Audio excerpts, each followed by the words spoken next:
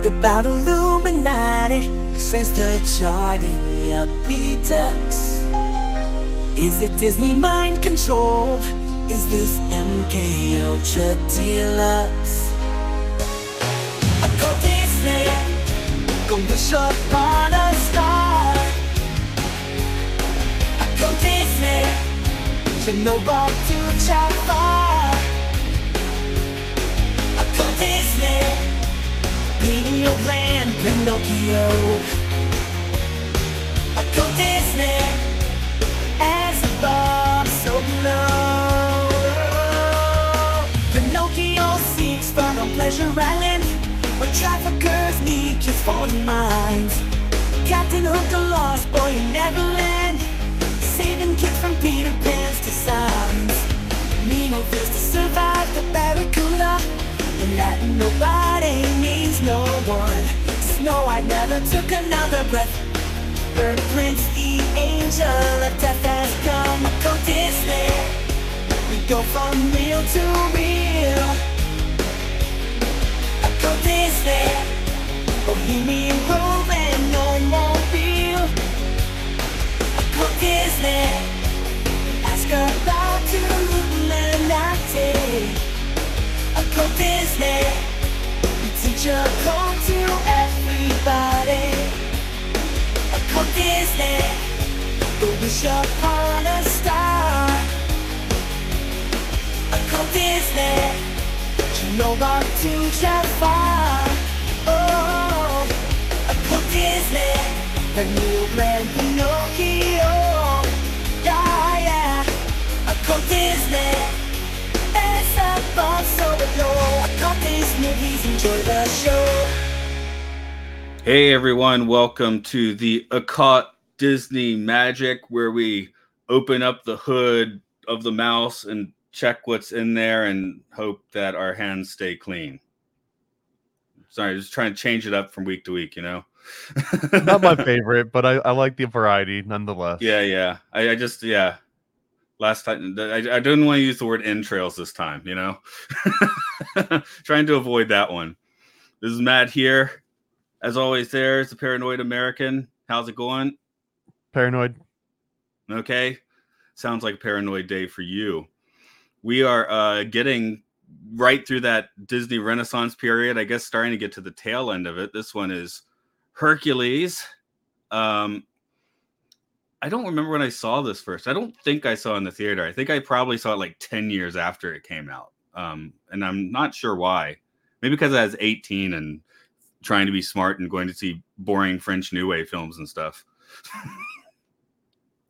I hadn't seen this one. This was my first watch ever, I think. Yeah, I got it like maybe one of the DVD re-releases. I think I did it before my daughter was into watching these movies. So I'm not sure we watched this one, to be honest, because I just recently, got it here. But I do remember kind of regretting having not seen this in the theater when I saw it. I do like this one pretty well. How'd this one sit with you? Not one of my favorites, to be honest. I wasn't really a huge fan of the animation and the art style. Not that it was subpar. It just wasn't my thing. Well, when I was looking through critical analysis and things, it seems like the art style is very divisive. So for me, I was like kind of into it, but because it's kind of quirky and weird. But yeah, it seems like it, maybe half the population it doesn't really land with. So I like the Greek sort of aesthetics where they would do like little swirly ears and you would see a lot of those patterns. What I didn't like was how they just kind of hammered it over the head by putting every character had like a different color. It almost reminded me of one of the newer movies where I can't remember what they're called, but like every different emotion gets a color. It kind of reminded me of that as a way to Inside Out. And it reminded me of like, hey kids, remember the green one's this and the purple one's this.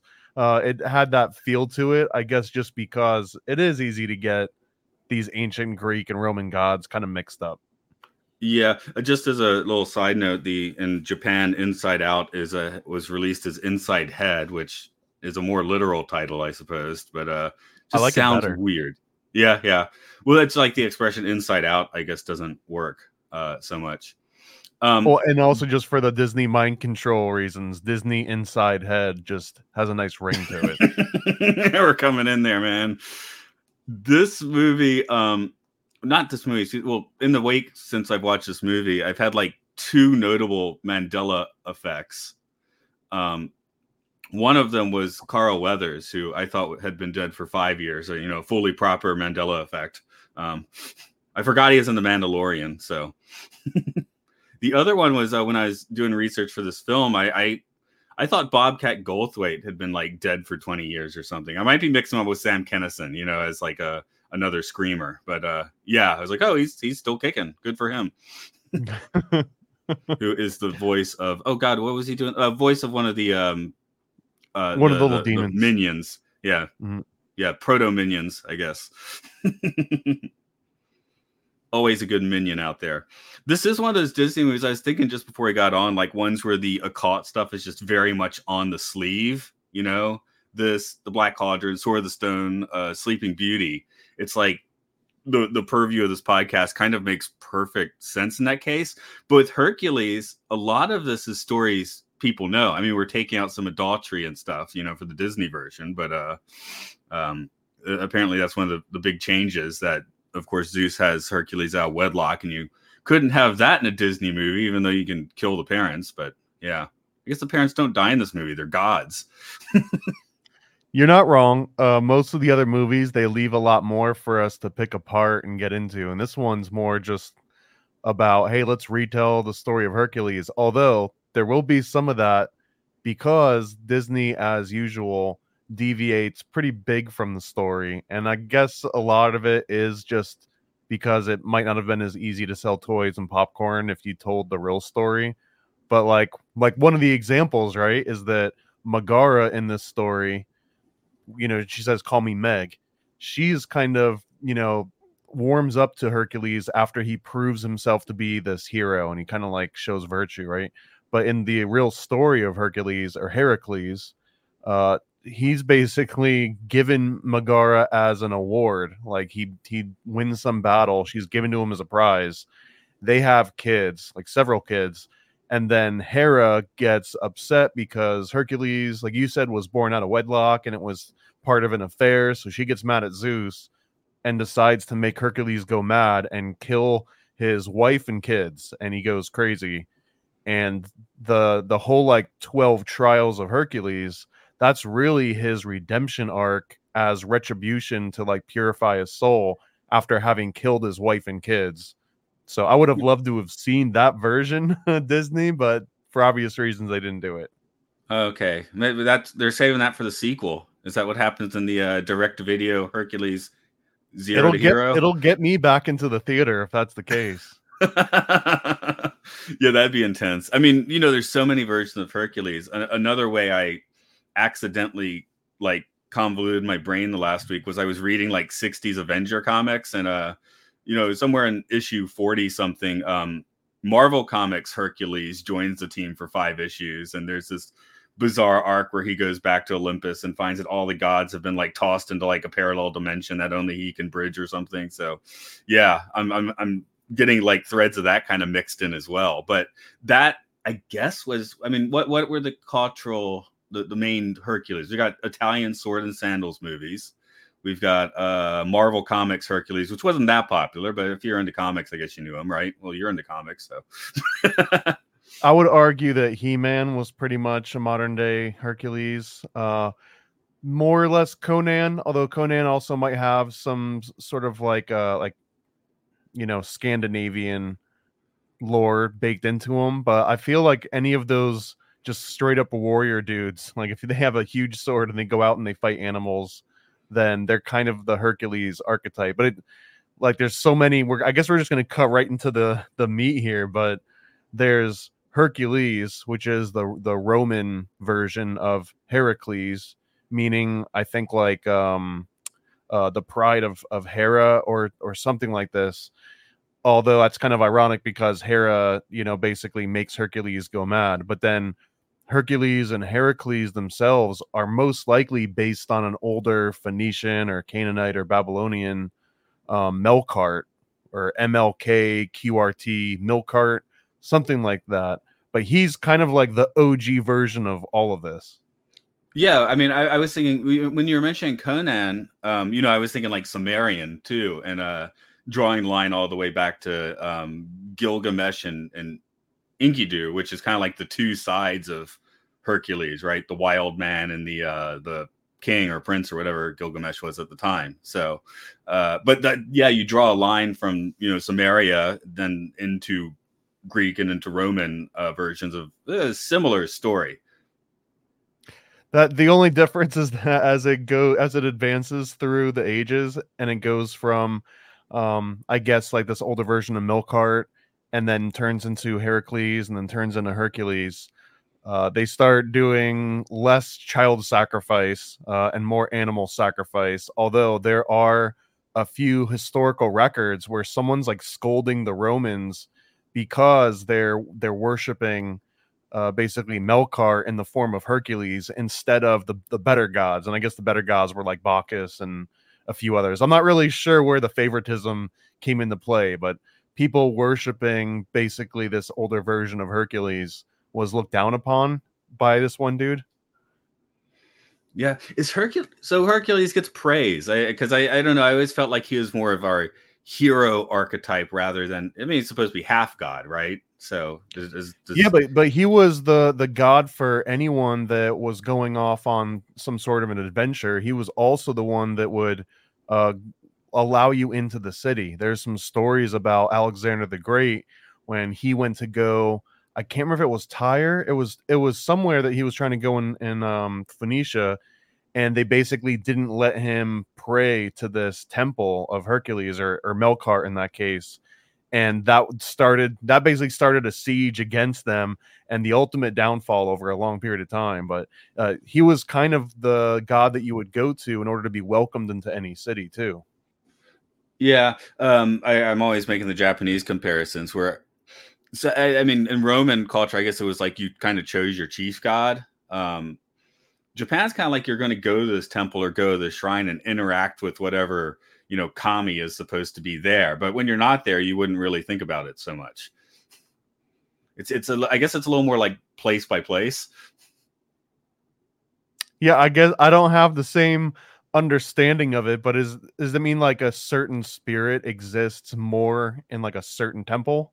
And if you go to another temple, they're not there?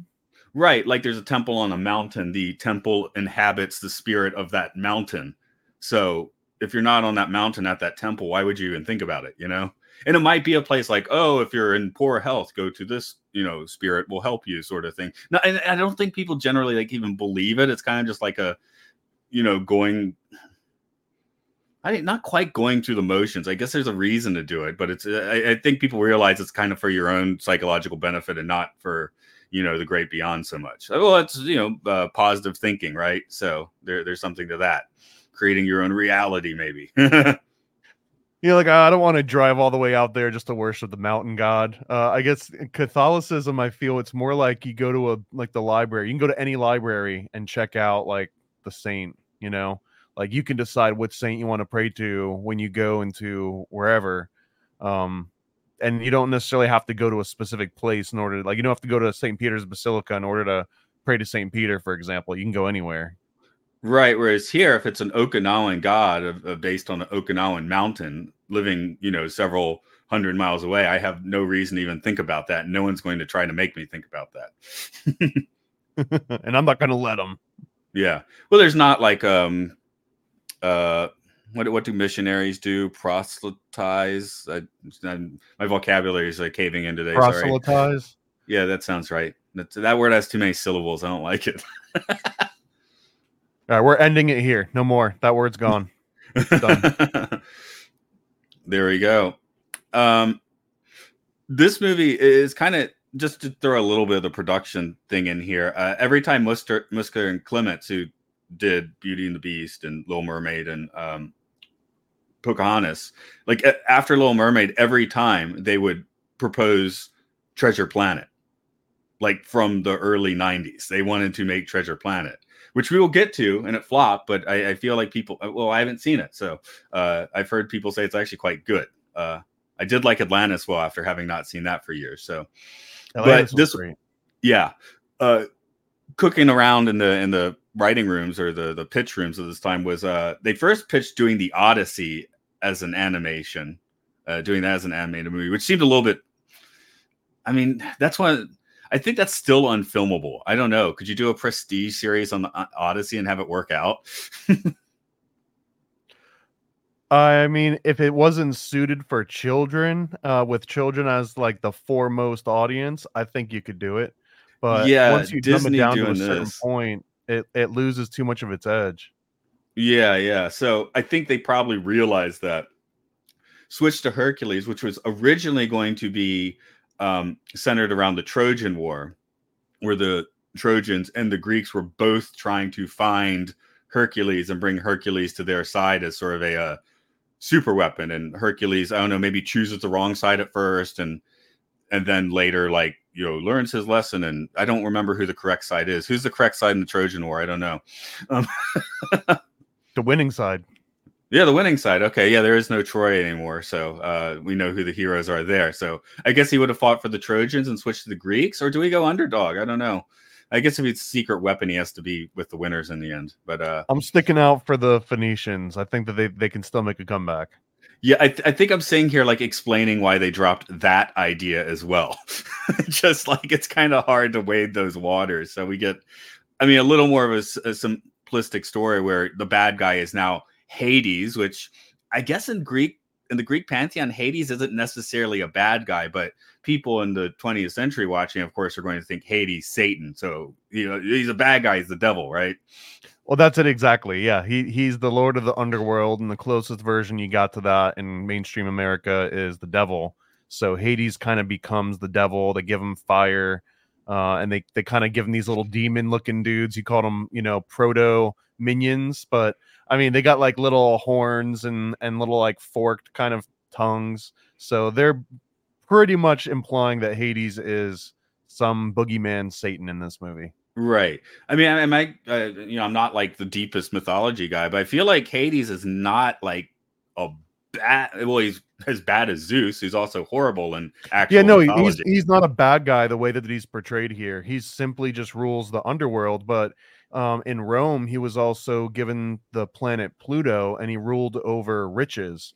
So he was like also the wealth guy. So you didn't like look at him with disdain or with fear necessarily, because he represented just a fact of life. And plus they were like, and he's the money guy. See, it's not all bad. Yeah, I do want to just look a little bit. Of course, James Wood did the voice. Who, I guess he's one of those older gentlemen who should probably stay off Twitter for his own good. I don't think so. I think he adds a little bit of flair that it needs. Oh, he's great in this movie. I love him in this movie. I'm just talking about people complaining about him nowadays because he's on Twitter, No, in this movie, he's fantastic. That's the thing with James Woods. I feel like a lot of people, I don't even know what his politics or views are because I don't care. I just know a lot of people don't like them. But I'm like, he was great back in the day. And I mean, still kind of kills it when he shows up. Is it Contact? He's in Contact, is he? He's horrible in that. He's great. Yeah, I mean, he's a horrible character. He's a great actor, and that's what I'm saying. I would love for him to redub Hercules and then redo his voice, but inject all of his politics into it. Yeah, just have a nice stage for it.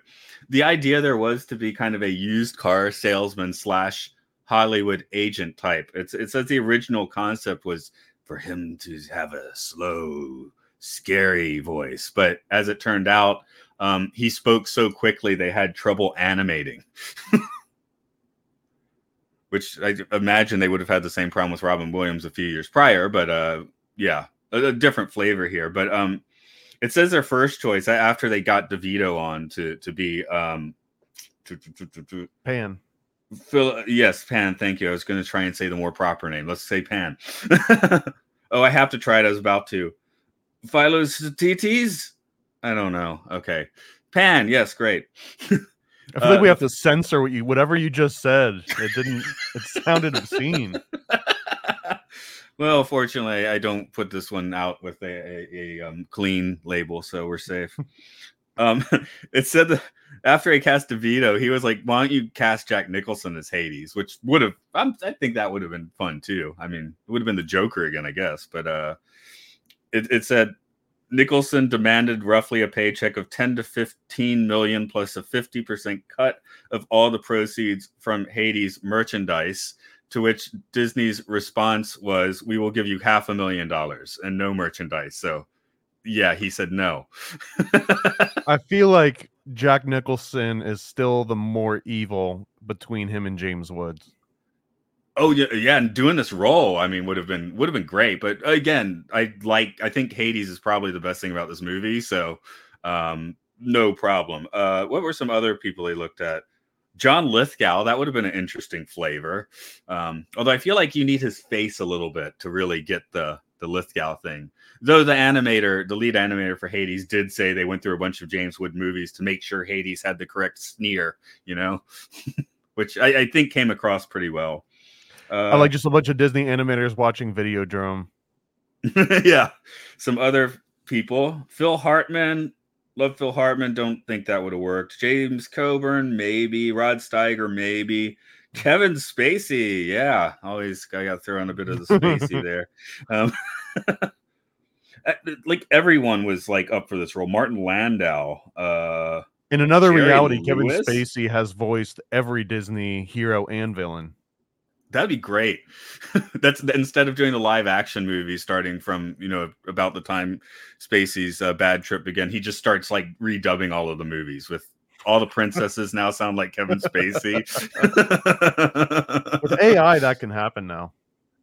Yeah. You've seen his yearly videos, yeah? Let me be frank. Yeah, where he basically taunts the world and is like, haha, I'm still free and I'm just taunting you. Yeah. Ultimate alpha move, gotta say. He's like the ultimate power move. Oh, Let Me Be Frank is, one of the it's got to be one of the more rewatched videos on YouTube.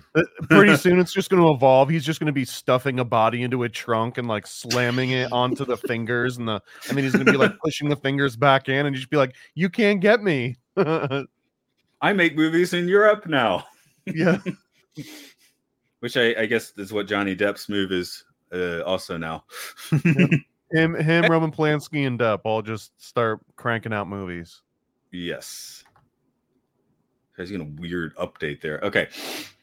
So the music here is a little weird, I guess. Maybe the tank's running a little drier.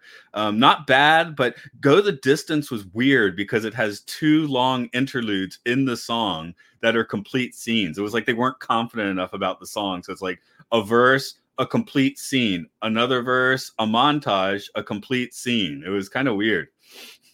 Yeah, this one didn't seem like, I mean, I know I'm not the target demographic, but it didn't seem like someone you would rush out and grab the soundtrack for. Although the best music were all of the explanations. Whenever they were doing like some kind of exposition, they had like a soul group come up and they would kind of sing exactly what had happened, sort of like the Star Wars in a galaxy far, far away.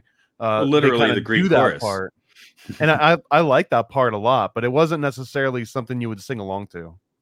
Oh no.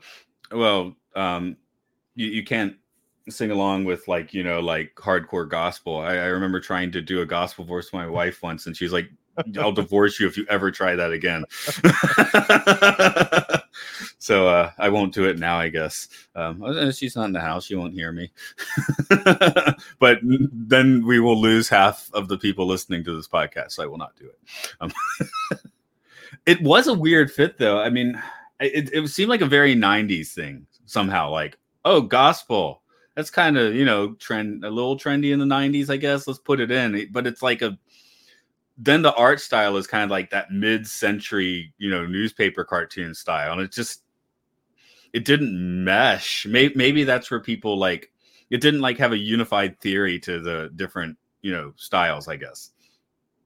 Yeah, it almost felt like a very typical compartmentalization within Disney, where one side of the studio is working on this part, another part's working on another one. It almost felt like all those interstitial scenes where you had the gospel exposition, they existed in a world outside of whoever was animating Hercules. Yeah, it's like where would that make more sense? Hunchback? And now, I mean, that's because of the church, you know. That's why I'm sitting there saying Hunchback. It's like gospel music, but now that I'm saying it out loud, it sounds like a bad idea as well. So, I mean, I guess this is as good a place as any, but it's a weird. Yeah, fit. there's no great like Greek or Roman music per se. Like I guess I'd rather have gospel music than them trying to recreate some of those older like that. That was a completely different tonality too, right? Oh yeah. Different scales and things. Like, I mean, how much of that music do we even have now? Do we? I mean, we know some of the instruments they use, but I don't think we really know much of the music. I've seen a few No, like and in Coptic fact, you can go melodies. online and find a lot of people doing what they call like forever lost singing or lost Greek singing, where they make some noises that I wouldn't particularly want to hear ever again. It would probably make Yoko Ono's toes curl, but it exists and it's like a new way of singing. They've got some instruments too that make really ugly noises, but I guess in the time period, you know, people really liked it a lot. Some Aztec death whistles, things like that. Yeah. But yeah, I mean, we don't know what the music of this time was. It did not get, kept. Of course, there's no recordings, and I guess we don't. There was no proper notation. I guess I don't know. Maybe people just played things at the time. So No, I mean there were scales that were kind of more or less ratios, but I think most of it is based on instruments that they try to recreate, and then based on how they recreate the instrument, they use that to derive, you know, what exact pitches everything was toned to. But yeah, I mean you're fudging a lot of that. For some reason, you're talking about making the strange noises. Made me think. Yesterday, I was looking at, bizarre Jim Caziovel. Is that how you say his name? Stories where apparently, basically, a lot of things I was reading were saying he's not like that sharp, and when he meets people of a certain ethnicity, he'll try to guess the ethnicity and then speak in their language, but he's just speaking in gibberish, which is like kind of offensive and weird. But he seems to really think he's communicating in the language, like he knows every language just by like I don't know, something. Which I know some people like that. Yeah. So I should try doing that more in Japan, you know, go to a store and just start like making up what I think might be some Japanese words. I know too much Japanese already to do that. You have to know nothing about the language to pull would it they be off. polite and just like play along and act like you are making sense? Well, if he's number one on the call sheet on a film set and he's doing that, I guess you don't really know what to do, which is kind of what the producers of First Adventure said. It said they had to stop writing fight scenes for him because he would actually like attack the other actors and do it for real. So he's like, I need more action. Yeah. On set. This is now, I don't know if it's on this podcast, but it's now a 5-timer award for me telling the story, at least, where apparently Jared Leto, you know, it's what, Suicide Squad or whatever, where he sent people like disturbing Christmas presents, which turns out it's because he was playing the Joker. Another actor said they worked on a set where Jared Leto was like something like a doctor or an office manager or something. And that year he sent everybody really nice Christmas presents because that's what a doctor or office manager would do. So, so yeah, I have to appreciate it. Seems to go at least both ways. Yeah. He's just really committed to the role. I guess when he did Requiem for a Dream, he sent everyone heroin. I don't know. Yeah, where does the cult thing factor in? Oh, I don't. This is just acting stuff. I don't know where the cult thing factors in. Yeah, what was it? He was in when the pandemic hit and everyone started staying home except me. He apparently was off in the woods for 2 weeks, and the world had changed when he came back. That had to be surprising. I mean, when you live in a bubble, you know, does going into the woods matter as much as just being a celebrity? I had to go to work physically like almost every day in 2020. I got the train to myself, though. That was pretty exciting. Ever do that? Just be the only person on the train? I mean, that's when you get that good B-roll and start selling footage for, you know, premium prices. I did shoot a video for one of my songs on the train because nobody was on it. I could get away with it.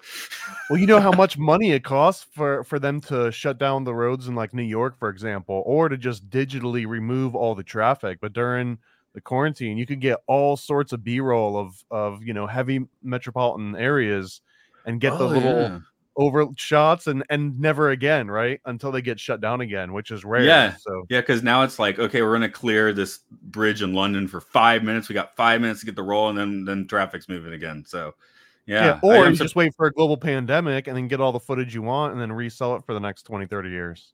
yeah. Somebody had to do that. I mean, that's when everything feels like a zombie apocalypse. Yeah, let's go shoot that zombie apocalypse footage now. Seriously, because when it clears up, that someone's going to need that footage. Yeah. Okay. Oh well, too late now. Should have had that idea 4 years ago. For me, yeah.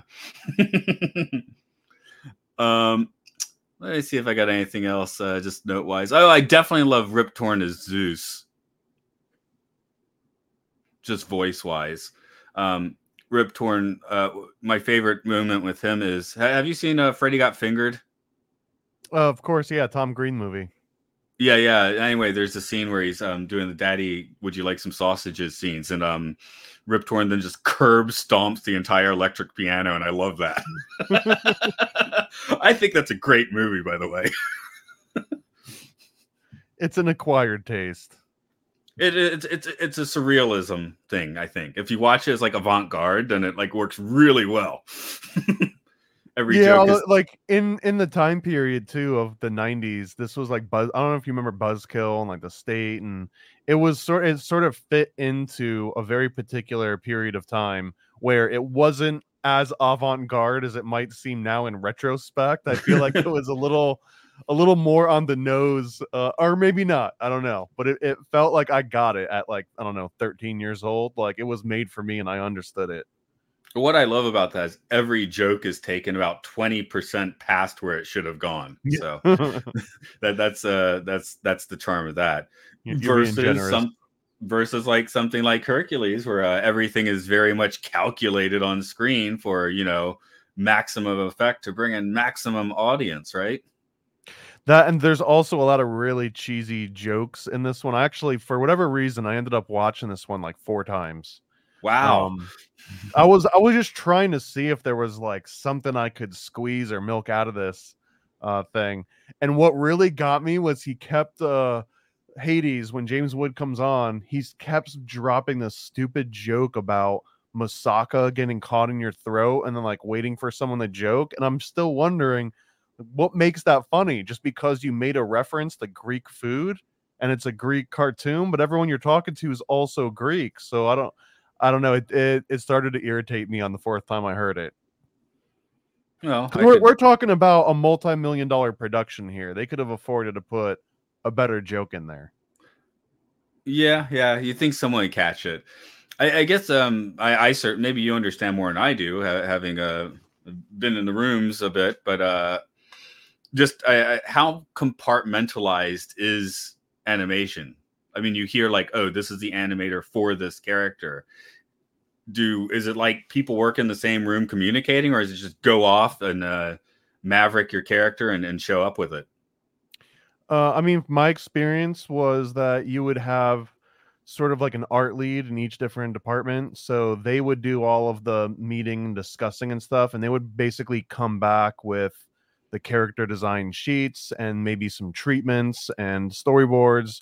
And you would just kind of work off of that under the impression that everything was, going as planned. But there wasn't ever like a full overlap. This always surprised me. There wasn't a full overlap where you got to do the dailies. Like on the production line, you don't get to see any of the dailies. You just kind of see what you're working on. And then you might see a slight transition from another scene that goes into yours and then yours into the next. But outside of that, I don't know if it's efficiency, if it's just discoordination, if it's sort of like a security thing to make sure no one knows what's happening with the entire movie. But my experience was incredibly compartmentalized in that case. Okay, because I'm just wondering how a relatively poor joke would make it through that much vetting, because you have to plan it. I mean, if I'm getting this correctly, if you're making animation, basically you're going to spend like 3/4 of your time just planning to do it, and then you do it as the last part. Right, and that would have been in the script and then read over and approved so many different times before it got to the animation. So by the time that it's recorded and it makes it onto the animation desk, there's very low chance that they're going to be changing it. And if every time that, an animator starts on something and then they say, oh, wait, we changed this line. I mean, we're talking thousands, if not tens of thousands plus of money just to make those changes, to just scrap whatever the animator had done and then re-record and put it back into the flow. That's not a trivial undertaking. And it's saying here, 10 minutes of the animation were Walt Disney Animation France, which maybe if you have part of it going there with maybe not, I guess most French know English pretty well, but, just a few things might slip through. It's on a different continent and it's non-native speakers probably. So what, 10 minutes of the movie was outsourced to France? I mean, it's still Walt Disney Animation, but yeah, I think that might have been around the time. Well, when did they open the second gate in Euro Disney? I don't remember, but do you know which 10 minutes it was? It said mostly the finale. Okay, I'm thinking there was a really big sort of discrepancy in the artwork. In my opinion, he didn't mesh that well when he's fighting the Hydra. And the Hydra's got this like very rendered 3D look versus his more 2D look. That's kind of mid, isn't it? Yeah. That's not necessarily the very end, but it is definitely one of the climactic scenes. Oh yeah, for sure. Because I was about to say, oh yeah, well that was a finale. Oh no, it wasn't at all. It was just a set piece. Yeah, it's saying the finale. So the underworld stuff, I guess, is most of the French stuff, according to what I'm looking at. So, but hey, maybe that was too. Gets taken into the underworld, and then Hercules has to go in, and he turns old, and then he gets young again. Yeah, I guess Inferno style. That made me think of, was it the second level of hell? Was it the lustful just flying around in the winds or something? I thought that was a decent scene, although that one kind of deviates again from some of the classic stories, but it gives Hercules more of like that like Christ-like complex, right? Because now all of a sudden he's dying and coming back to life, and he's being all things to all people, like true Hercules would. Yeah, I assumed they were just trying to like tie in just a bit of Orpheus, Yeah, just like a smattering. We'll just blend everyone together here, and then make Zeus the least rapey he's ever been. Oh yeah, they got him making like comely eyes at Hera at the beginning. This is definitely like Zeus for kids, because I feel like Zeus is a psychotic madman god, when done correctly. Well, they kind of paint him almost like Neptune, right? Ariel's father in The Little Mermaid. He's like this benevolent Santa Claus-y, like buff Santa Claus, and that's sort of the feel that you get with Zeus in this one too, is a buff Santa Claus. Yes, for sure. Which, for me, part of the charm of Greek myths is the fact that they're all, dysfunctional and amoral. That's like what makes the stories interesting. Yeah, he might turn into a swan and get a little frisky with you, and that just adds to his charm. Yes. So that's another place where I guess it's such an obvious occult thing, but, it takes some of the edge off. So for me, watching this, I mean, the things I like is kind of the weird mid, 50s newspaper comic, Vegas stupid razzle dazzle sort of vibe, like that appeals to me. This one's interesting to me though, in a way, because if you read the original story of Hercules and understood like the more complicated nature of it, right, where he ends up going mad, and at the very least there's variations in the story. Not all of them does he kill his wife, but in all of them he kills his kids because of Hera making him go mad. So imagine going from that story, which if you knew about the story of Hercules at all, unless it was one of like the Disney, another like the Mickey Mouse would use the retellings, unless it was a Disney version, anything outside of that, you were getting a pretty adult story, or at least with some adult themes baked into it. But now there's generations of people that, you know, they think that they understand the story of Hercules, but their version of Hercules is this Disney version of Hercules, which is completely devoid of all of the real lessons that come along with that, right? But it's almost like, oh yeah, I know about that. I saw that movie. And I think that Disney's been doing that for a while. Like same with the Jungle Book, right? If you're like, oh yeah, I kind of, if someone's talking about the Jungle book, but anyone that's seen the movie probably is like, oh yeah, I get the gist. And it's like, no, you don't, because they intentionally sat down from day one and said, let's make this different from the source material. Like we'll take the characters, we'll take the aesthetics, we'll take little parts of the plots, but then just weave them together into a completely brand new, completely fabricated thing that's a lot easier to sell Happy Meal toys over. Which is interesting because other films, you know, would be like, hey, they've kind of snipped in this proxy, they snipped in this other thing, in the more original things. But if you take like an existing thing, Jungle Book has those Disney proxies. It's still there, but it's, you know, it's a different flavor than the book and a different narrative than the book, really. So, well, and this one does have that same Disney proxy where you've got Hercules, who's sort of kicked out of the heavens or out of Olympia, and then he's got these, you know, these proto minions, these little demons that are trying to kill him the whole time, but he gets raised as an orphan, and then he finds out that he's been estranged from these parents, you know, these gods out in the sky. So again, we've got that orphan story, although this one it's kind of appropriate because it's the actual background. It's not like Disney decided to sneak that one in there. Right. So, well, it's kind of like he has two sets of parents because Zeus and Hera actually like him in this movie, whereas you feel like in the original myths they, you know, couldn't care well, too Hera much less. definitely not. Which again is it's Oh yeah, interesting she that his don't name like this guy. is Heracles, but Hera is not a fan. Maybe that was a way to try and make her a little happier that he'd been Right? Yeah. Oh, I named her after gallivanting. you, honey. See, it's So it's we kind have of like these, your kid now.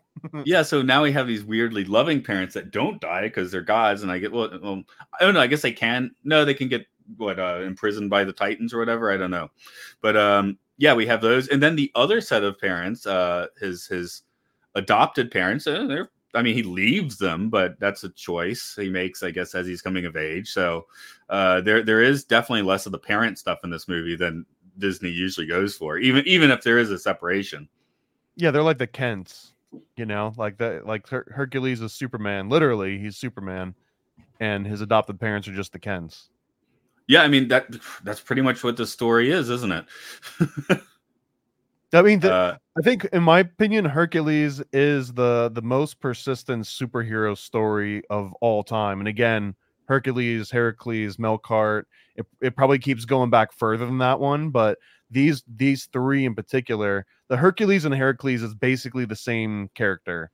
There's very small changes between them when they made Hercules to kind of fit into like Roman culture, and then Melkart, he kind of has a much like just as strong of a connection, but slightly more removed just because of the name essentially. But he went through all the same trials and tribulations outside of killing Megara, fighting with lions and wearing the skin and all of like the entire story from beginning to start.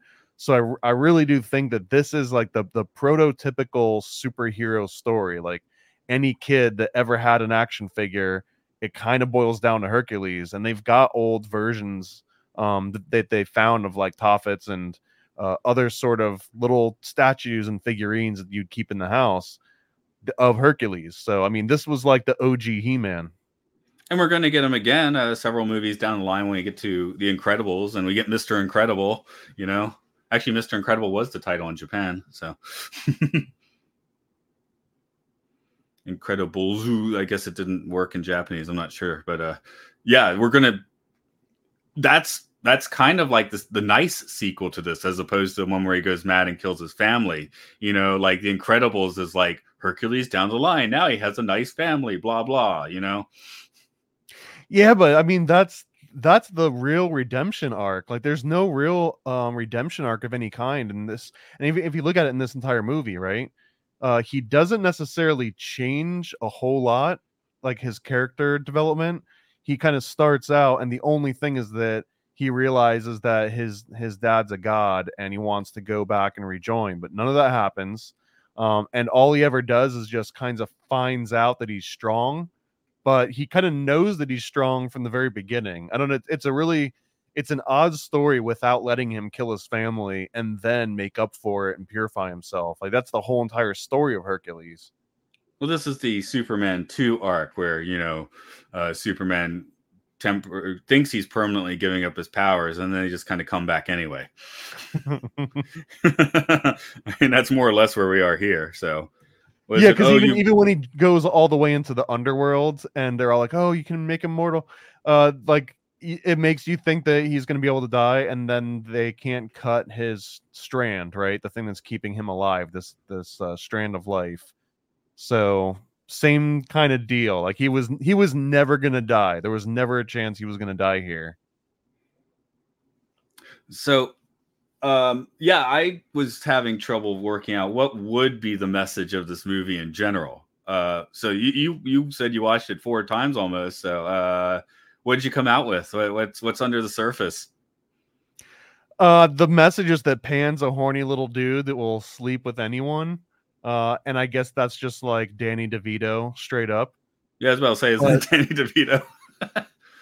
But yeah, the story of Hercules was, I don't know, like self-empowerment. You're stronger than you think you are. Although it's kind of weak in my mind, the Disney version of it, because again, it starts out with showing him he's so freaking strong and he doesn't know how strong he is. So the character development is that he figures out, hey, I'm strong. Just back on Pan, my note I just found here was, it's no great leap that the satyr is a sex pest. Okay. And he doesn't like animals in this movie. Yeah. I guess is this the horniest? No, the horniest I get is Simba and what's her name in the Lion King, isn't it? and Pegasus too. They kind of skip over in this movie. Zeus creates Pegasus out of a cloud, and he gives them to Hercules as a baby. And it's, it's like a cute little My Little Pony style Pegasus. But the real Pegasus, I believe, was created from the blood of Medusa, which again would have been a way cooler intro for Pegasus. But I believe Clash of the Titans does that. I mean, this, in my opinion, those are what makes these stories timeless, is the over-the-top violence.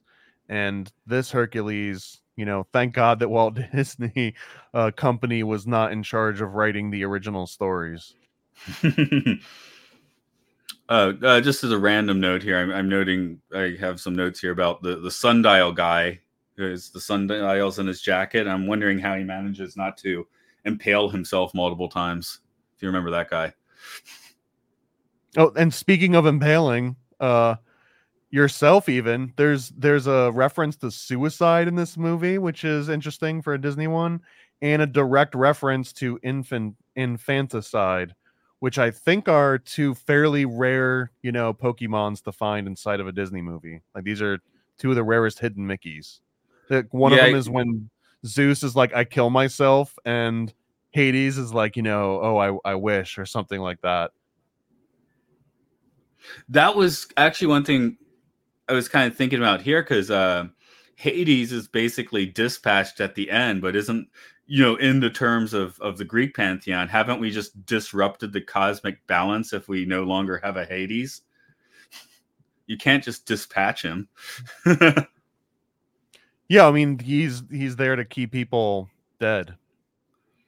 I guess that's maybe what Disney's kind of missing here, and why you don't want them writing the original stories, because he's saying that, oh yeah, the gods were amoral, did horrible things all the time, but they all have to balance each other, the Asgardians as well, that none of them can really die because their balance is keeping reality together, more or less. I guess that's probably the part where the Disney analogy here breaks down on their side, because they paint him as this evil satanic being that now all of a sudden he doesn't fulfill that like balanced role that he has to fill. And they really hammered in too, because he even tells his little proto minions, like, remind me to maim you later. Like he's legitimately planning on torturing people. Like he is as satanic as you can get in a biblical sense. So the like, it seems lopsided and you can't just kick him out. But if he's Satan, then you kind of can. I don't know. It's weird to like angelicize so much of this particular story out of all the stories that they could have, kind of like Christianized. This one seems the least appropriate, but it gets the most treatment that way. What Greek tale? So again, they were first looking at the Odyssey, and then rewound, I guess, back to kind of the Iliad plus Hercules. What would have been the best thing for Disney to do if you were consulting them about this? What Ganymede. This would be Zeus falling in love with a prepubescent boy and going down to Earth as an eagle and snatching him up. I'd probably have him do that one. Yeah, they'd already made Sword in the Stone, though. Yeah, hey, we've already got this one. I'm wondering if you could Jason and the Argonaut it, okay? Because that's kind of just like a more of, I mean, there's the Golden Fleece, there's a lot of meaning there, but there's also kind of like just not serial, like kind of episodic adventures there that you could animate. I would love the Eleusinian Mysteries too. That would be a really good one with Demeter and like going through the entire process, I guess. I see. That's where I think I like an Odyssey. Is like, well, you'd probably want to make that for adults, and at this moment in time, at least, you'd like prestige TV miniseries. I think Disney could make a revival if they go back to their roots and say, we're going back to grim, but we're going to keep it grim. I don't know. I feel like if they beat other people to the punch, like if you could see Pooh and Honey, was that the name of it? Blood and Honey. Blood and Honey. Pooh and Honey would have been better, by the way. Or Bloody Pooh and Blood. Anyways, Blood and Honey. So imagine if you found out there was a Disney, like the official Disney version of that coming out. Now all of a sudden, I don't know. I feel like that would make them money, and they could just release it under Touchstone or whatever the hell they've got these days for that. Could they properly subvert themselves, though? I feel like a third party really has to do that, which Blood and Honey was the wrong third party to do it. But I feel like it couldn't come from like in company so well. When does a massive force like that properly satirize themselves? Because it's another Disney venue, Marvel, I mean, they do like Guardians holiday special, but it doesn't really attack the brand itself. It's just like goofy. Whereas I think what you're talking about is kind of like really disassembling and deconstructing the brand a bit. I mean, yeah, I guess it reminds me of like the pulled SNL skits where they would attack, like the higher ups, and it would air the one night and then get taken out of all the repeats. Right. Some South Park episodes, I believe that happened with. So, yeah, the OG Allah episode, right? Or what's the dude's name? You're not allowed to draw his face. Muhammad. Are you even allowed to say his name? Do we have to censor that? No, you can say his name. You just can't visually represent him. And I'm like thinking of a picture of him right now. Stop me. That's a mental. You'd have to draw it and then hold it to the screen to really anger them. All right, now you're just trying to get me killed. You're in Japan. You don't have to worry about this kind of stuff. Yeah, good point. But where were we doing that? I was funny. Around the time Mission Impossible 3 came out, Tom Cruise tried to have that done with the Trapped in the Closet episode, but he failed. But by that point, Cruise's star power is, I guess, at its weak point at that point in time. So they told him to piss off. The comedy powers. I can't remember when the second Scary Movie came out, and I think Owen Benjamin made fun of him jumping on the couch in front of Oprah. I feel like that was kind of the main declining point of Tom Cruise's like staying power, or at least until he sends the Scientology goons after you. Yeah. This was that time period. He tried to get a South Park censored and failed a bit at that. So, have you ever seen? It's like a Scientology promo video from like 15 years ago with him. It has got it's the one that he's got that black turtleneck, and they're all talking about like all the magical powers you can get. Well, I love it because it's got one, fake Mission Impossible music behind him, and Yes. two, every time he's like, if you really need to, you feel like you really need to help people because cut, like he never finishes a thought in the entire thing, which I find really entertaining. But he's so intense and never finishes his thought. Are we saying that Tom Cruise is the modern day Hercules? Old man Hercules, sure, that's his shtick now. I'm 62. I'm gonna go out and do an insane stunt anyway. I don't care. I'm going to space. And there might be people sacrificing their children to him. It's hard to tell. Possibly. Who knows what goes on behind closed doors of organizations. And I'm curious. I'm not pointing out any specific organization. Is Tom Cruise associated with any big Disney movies?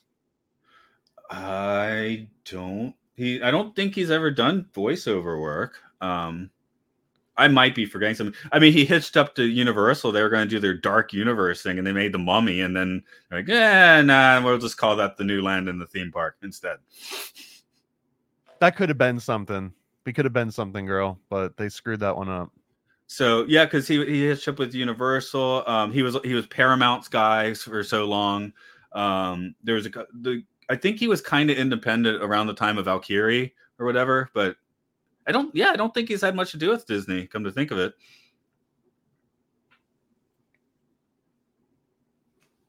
Oh, sorry, I'm watching you search. That doesn't make for interesting podcasting. No.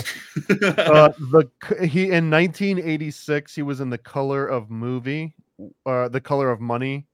Touchstone, and then in 88, he was in Cocktail Touchstone. So that is the most recent and closest brushes with Disney that Tom Cruise has had. I mean, I think his brand's too strong to fit inside Disney, He's got his own thing going on. He needs his sidemen. I mean, that's what's happened with Christopher McQuarrie. I'm not quite sure how you say it, but he's going to direct all my movies now. So he's got his own little infrastructure.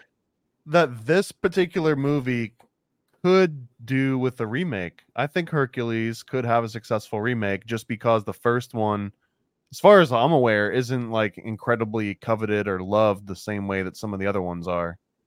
I think it's one that people have gone back to a little bit and been like, hey, this is better than I thought it was. That said, I was surprised. I was like, yeah, Hunchback actually was a better movie, which I thought it was going to be the other way around.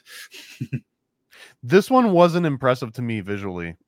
I don't think it had the same amount of care put into the backgrounds, the transitions, even matching the 3D with the 2D. A lot of that. Again, this felt the most compartmentalized so far out of, I guess, the Renaissance movies. Do you know, was this one planned to be the big one, or was this a B?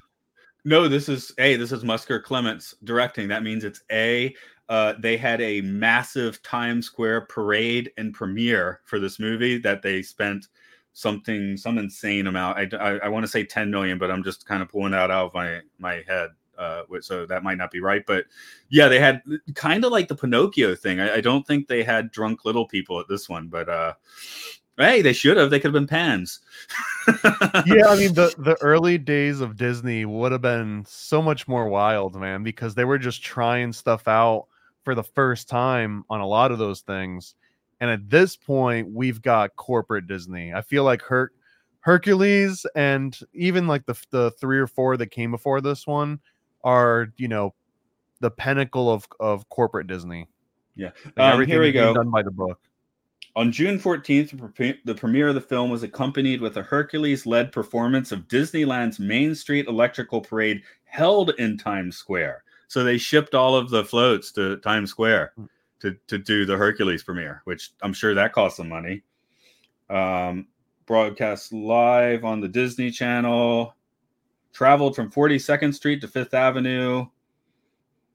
Attendees included Harvey Keitel, Andy Garcia, Barbara Waters, Michael Bolton, and Mary Lou Henner. Sorry, I was trying to do it Saturday Night Live style. Was Michael Bolton in this movie with music? I think he was just there. He was just there to promote it. Yeah, I think he's just star power. I mean, I'm Okay. checking if he. I mean, Harvey Keitel wasn't in it. I can tell you that. Mary Lou Henner, I don't think was here. Oh. Michael Bolton sings the single version of "Go the Distance," which makes a lot of sense. Yeah.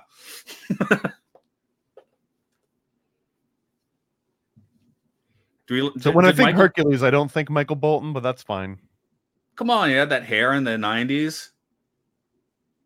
He I had the guess Fabio hair. he was He'd never an be, intimidating man.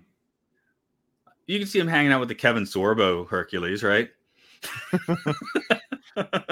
Now that's a story arc that I want to get into. The Kevin Sorbo Hercules definitely would have been the Christian version. Oh yeah. Well, that one was also everyone was like, "Oh, Xena's better." For me, at that, Disappointed.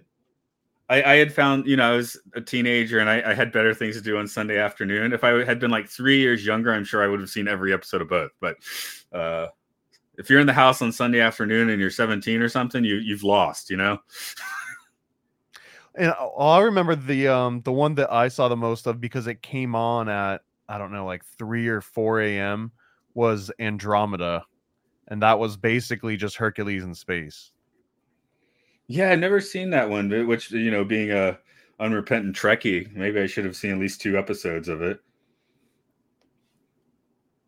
I'm looking for If you ever want to get your fill of I don't know if I would quite consider it Star Trekky, but if you want to get your sci-fi on and get your Kevin Sorbo on, it's literally the only option you have.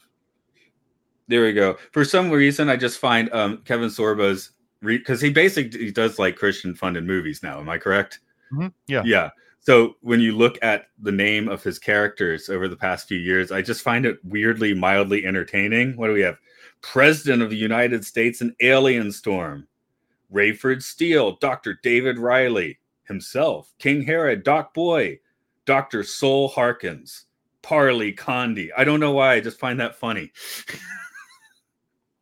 It's just so weirdly, like, not quite generic names. It's like 2% from generic.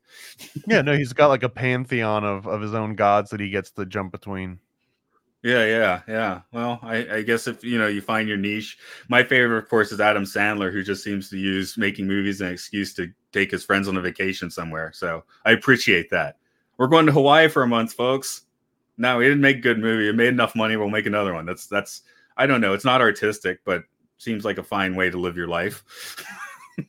Yeah, but you know what? There's something to be said about those movies that you can just put on in the background and not have to care about what's going on, but also it be entertaining enough and have familiar enough voices that it's like pleasant. I think that there's like that's its own art form in a way. The phone movie, the movie you can have on and do something on your phone. Yeah. Yeah, I mean, I think that you can make those and like cater to that particular sort of. I don't know. You can cater to that. No, when I have like different movies I watch at different rates. Like obviously Hercules was active watching. It's on my screen. I'm taking notes. I'm occasionally pausing, maybe rewinding in a few spots. We were talking Cruise. I've been rocking through the Mission Impossibles recently, and those are nighttime movies. I'll watch 10 minutes, probably fade out through 10 minutes, and just kind of find a place to start it again. I don't remember where I fell asleep. I gotta say, most of the movies that we've seen recently, I usually watch them at like 1.5 or even 2 speed if I can handle it. But Hercules, even though I watched it 4 times, I don't think I watched it on speed because there's enough going on to keep it interesting. Even it's like an hour and a half. It seems kind of long, but I feel like the pacing's pretty decent. Like things happen, even if it doesn't look as nice. Yeah, I was watching on Blu-ray, so I couldn't really speed up, at least without losing the sound. So we delayed the recording, so I did watch it at proper speed. But I was like sitting there like last week, me also like kind of scrambling to finish it. So it's probably good that we both had some time to stew on it a bit. Yeah, I wanted to give this one its due because, like you said, the occultism is sort of right on the sleeve on this one, just because it's about ancient mythology. On a technicality, it's about ancient mythology. Like they use some of the same plots and the characters, but again, this is typical Disney deviating as far as they can just so that they can sell you Happy Meal toys. Do you have any rabbit holes in your notes we haven't touched on? I mean, I guess a lot of them are just generic to Hercules in general, but for example, the 12 labors of Hercules is a procession through the zodiac. So if you're not familiar with that, I'm not going to go through every single one of those, but like he fights the Nemean lion, and this him fighting the lion, this is that one of the more consistent correlations that he's got with Melkart. Melkart has this exact same thing, and this kind of represents the constellation Leo, the same, and I think the same way that Melkart perhaps did. Like I think Melkart also likely represented the zodiac in a different way, and it just that's the part that really sticks and is important, and that's the reason why the story keeps continuing. There's that version. He fights a bull. The bull is Taurus. When he fights the Hydra is Cancer. He ends up fighting birds, which through a convoluted reason ends up being Sagittarius. It's because of where the constellations are actually at in the sky on this one. He goes to Scorpius and Lupus when he fights Cerberus. So and Cerberus is like one of those classic characters that we see in all sorts of movies now, right? The three-headed dog from hell. Another one that gets the same connotation as being like a guardian of this satanic hell versus kind of just being the guardians of the underworld. So, and then he cleans out the stables, which is Aquarius. So I always thought that one was really interesting. And then some of those things with him, like slaughtering the bull, for example, I think you can also correlate to like the cult of Mithras, and where they would slaughter the bull, which was also like an astrological procession. You'd have the dog nipping at the feet, you'd have the scorpion down there. So I'm the most fascinated really when you dial it back and you look at either the zodiac connections, and then again that Phoenician or Carthaginian Melkart. I think that there's so much more to the Melkart connection. So if anyone's interested at all in Heracles and Hercules, look into Melkart. Why are you saying that? I was just sitting here thinking, like, just being America and having the kind of, Anglo sort of Christian viewpoint. I was like, well, what would have made a little more sense? And the things that just popped in my head while you were saying that were when Saint George and the Dragon. You could do something similar to this with that, and it would maybe fit the source material. They could stick to it like a little better. I mean, they had Puff the Magic Dragon, and they had what was the other crappier Disney dragon movie? Peace Dragon? Peace Dragon? I can't remember which one was the good or the bad one. I guess they were both not great. I think there's one in the 40s. Was that a dragon? No. Yes, I don't remember. Yeah, I'm just thinking the more. I mean, Greek culture is Western culture, but the religion isn't. So that's kind of where I'm getting at. Well, it morphs, right? Because it started Sumerian, Canaanite, Babylonian, whatever. It starts there, then it turns Greek, and then it turns Roman as the Romans just continue to dominate. But they just sort of adopt everything, because the Roman Empire was just sort of this, I guess, the closest version to a melting pot that we had in the old age. So they kind of just took all these different bits and pieces, very Hellenistic fashion. So we've like the version that we have now, in my opinion, the version like that we have of Jesus, for example, he's got all of these heroes wrapped up into him. He's got Hercules in there. He's got a little dash of Heracles, a little dash of Melkart, all of them. That was the other analogy I was about to make. I grew up, my parents go to like a Episcopal church, which is like, I guess Catholicism for people that don't want to have guilt complexes. But, at Easter, they do the Stations of the Cross, which is going to 12, like walking around the church and telling a bit of the story at 12 different stations. Also made me think about Hercules, thinking about the Zodiac, and just like, Christmas used to be Saturnalia. So it's like, well, let's take these trials and we're going to paste them onto, Jesus instead.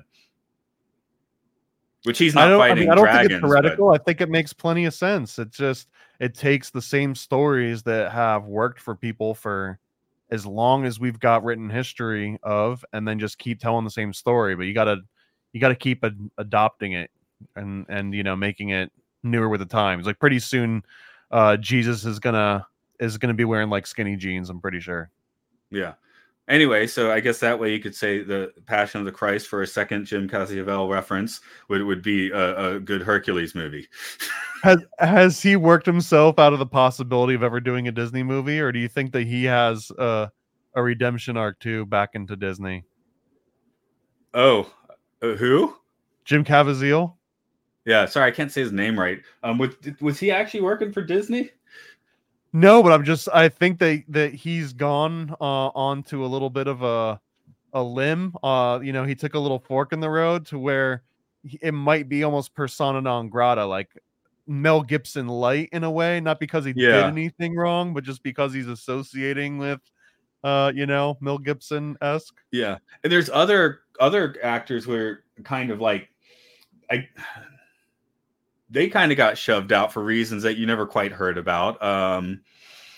Like Janine Garofalo was never canceled, but she was very vocal against the Iraq War in 2003, and then her career ended. John Cusack got very into talking about the Palestinian rights 10 years ago. And have you seen him in a movie recently?